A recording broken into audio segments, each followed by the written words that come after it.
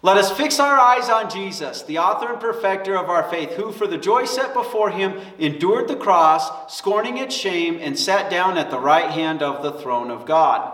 Amen. It's not fair. Do you ever think that? That because Adam and Eve disobeyed God, they lost the image of God, so they didn't have the image of God to pass on to their children, and they begat children in their image. Their image now was sinful, unholy. It's not fair. I can't help but to sin because I got a sinful nature from them because they disobeyed. But if we're going to say it's not fair, then we also have to say it's not fair that one man, the God-man, takes the punishment for everyone's sin and offers free salvation, forgiveness, and total unity with God. And so today, as we celebrate the death of our Lord, and yes, it's a celebration because we know he's going to be victorious at the end, our sermon theme for today is Christ overcomes death for us by taking its blow for us. And our text is recorded in Matthew's Gospel in chapter 27, verses 15 through 17 and 20 through 26. At the time of the festival, the governor had a custom to release to the crowd any one prisoner they wanted. At that time, they were holding a notorious prisoner named Barabbas. So when they were assembled, Pilate said to them, "Which one do you want me to release to you, Barabbas or Jesus, who is called Christ?" But the chief priests and the elders persuaded the crowd to ask for Barabbas and to have Jesus put to death. The governor asked them, "Which of the two do you want me to release to you?" "Barabbas," they said. Pilate said to them, "Then what should I do with Jesus, who is called Christ?" They all said to him, "Crucify him." But the governor said, "Why? What has he done wrong?" But they kept shouting even louder, "Crucify him." When Pilate saw that he was accomplishing nothing and that instead it was turning into a riot, he took water, washed his hands in front of the crowd and said, "I am innocent of this righteous man's blood. It's your responsibility." And all the people answered, "Let his blood be on us and on our children." Then he released Barabbas to them, but he had Jesus flogged and handed him over to be crucified. Now, before we launch into our sermon, God in his grace would not let his blood be on them and on their children in the way they meant his guilt. Instead, all who believe in him get Christ's blood and they are considered righteous. So, as I've already mentioned, today's sermon theme is Christ overcomes death for us by taking its blow for us. And our text here shows us we have an innocent person taking the punishment for a guilty person. Mark chapter 15, verse 7, recording Mark's witness to this, or Mark's testimony to this account under the inspiration of the Holy Spirit, says, "There was one named Barabbas who was imprisoned with the rebels and had committed murder in the rebellion." Now, the Bible makes it clear that if you're with rebels, you're rebelling against your government. Barabbas was guilty of that alone. And the Bible makes it clear that we're to submit to our government until it tells us to disobey God's law, God's word. And then the example of that is Daniel, who instead of praying to the king as he was supposed to, he continued to pray to God. He didn't go off and plan an insurrection and a rebellion. He didn't try to overthrow his government. He just didn't obey that one particular order. But Barabbas was part of an insurrection. And in the process of trying to rebel, we're not told who it was, but he literally murdered someone. May have been a Jewish tax collector. May have been a Jewish official. I could be wrong, but I highly doubt it was a soldier, because I doubt the other soldiers would have let him make it back alive to the prison under those circumstances and the way the Roman soldiers operated in those days. But it is made very clear, Barabbas didn't kill this person in self-defense trying to protect his family. Oh no, he murdered somebody while in the sin of trying to overthrow his government. And so we're told at verse 22 of our sermon text, Pilate said to them, "Then what should I do with Jesus, who is called Christ?" They all said to him, "Crucify him." But the governor said, "Why? What has he done wrong?"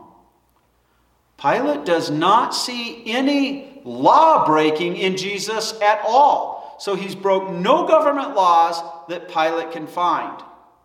But they kept shouting even louder, "Crucify him." When Pilate saw that he was accomplishing nothing and that instead it was turning into a riot, he took water, washed his hands in front of the crowd and said, "I am innocent of this righteous man's blood. It's your responsibility."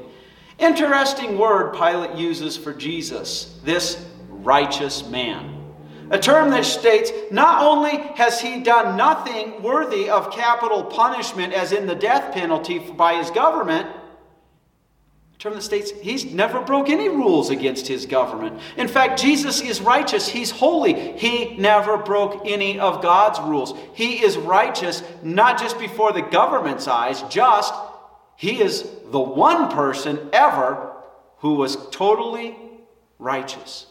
So, we're told in verse 26, then he released Barabbas to them, but he had Jesus flogged and handed him over to be crucified. Barabbas is guilty as all can be. And just in case we miss that, Mark chapter 15, verse 15 adds, since he wanted to satisfy the crowd, Pilate released Barabbas to them. After he had Jesus flogged, he handed him over to be crucified. Pilate only goes along with this because he doesn't want a riot. He's just trying to calm the crowd down.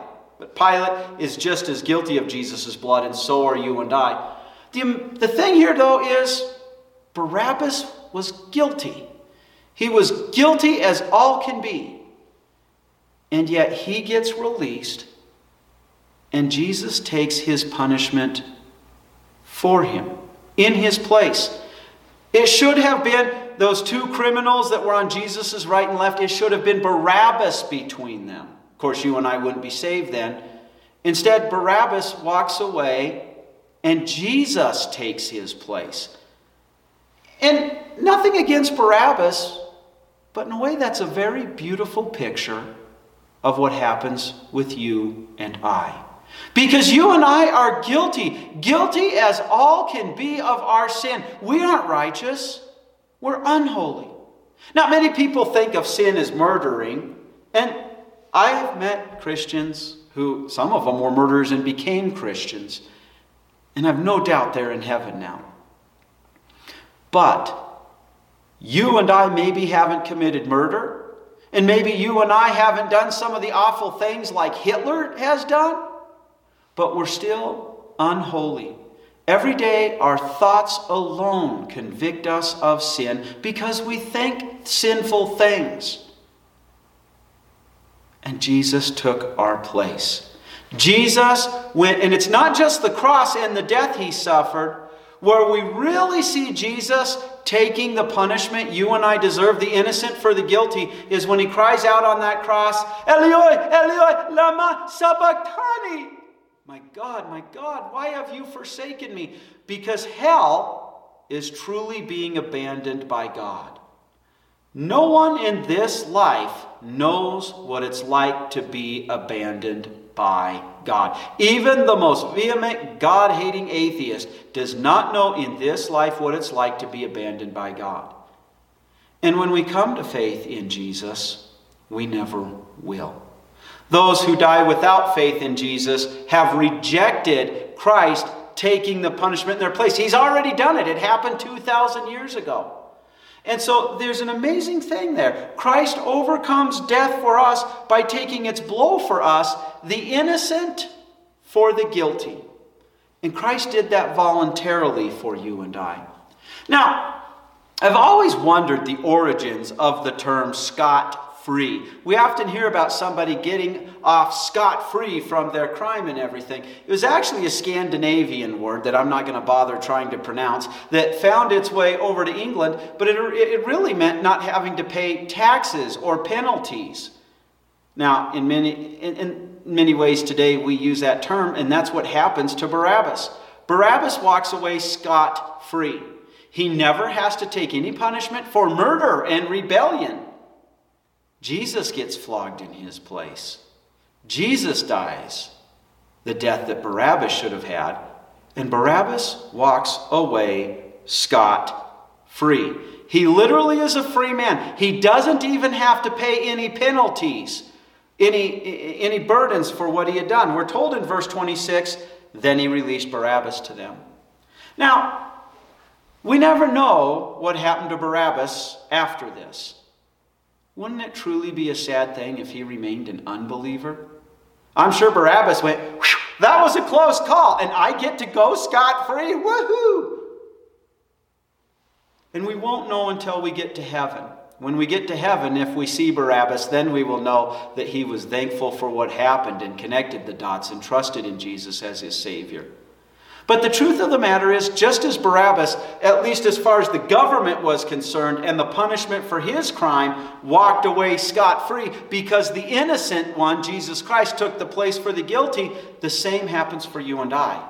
See, you and I deserve hell, but we walk away scot-free. Now, it's really sad that so many different religions can't accept that. There's no such thing as a free lunch in this life. So they always think there's something you have to do in order to get salvation.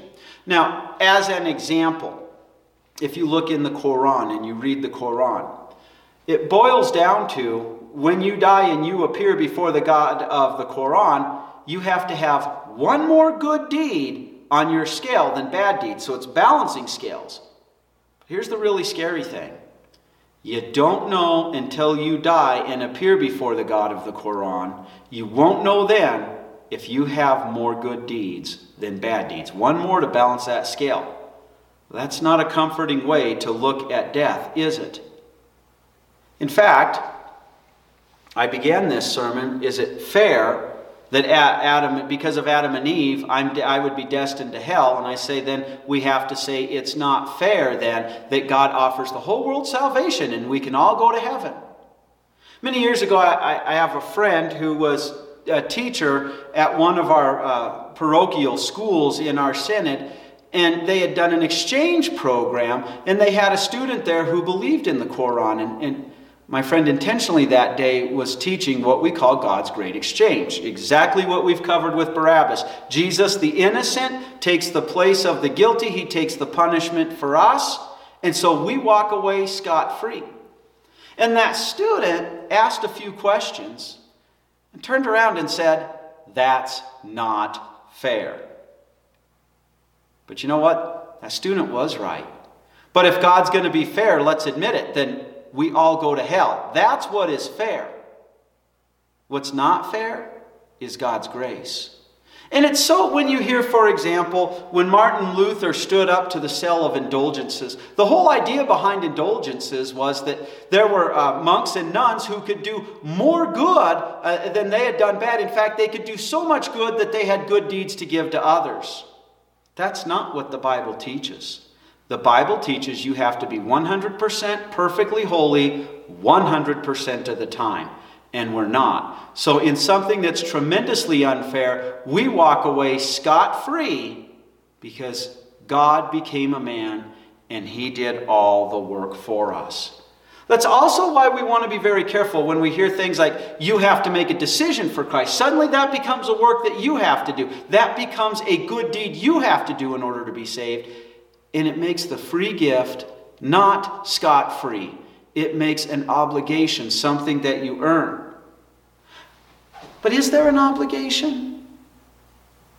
The Bible does demand faith. John 3:16 says, for God so loved the world that he gave his only begotten Son, that whoever believes in him will not perish but have everlasting life. Yes, you can walk away scot-free, but you have to believe that Jesus is the God-man. You have to believe, not that he did 99% and you do 1% or any other degree. You have to believe that Jesus did all the work, that the work for your salvation is finished.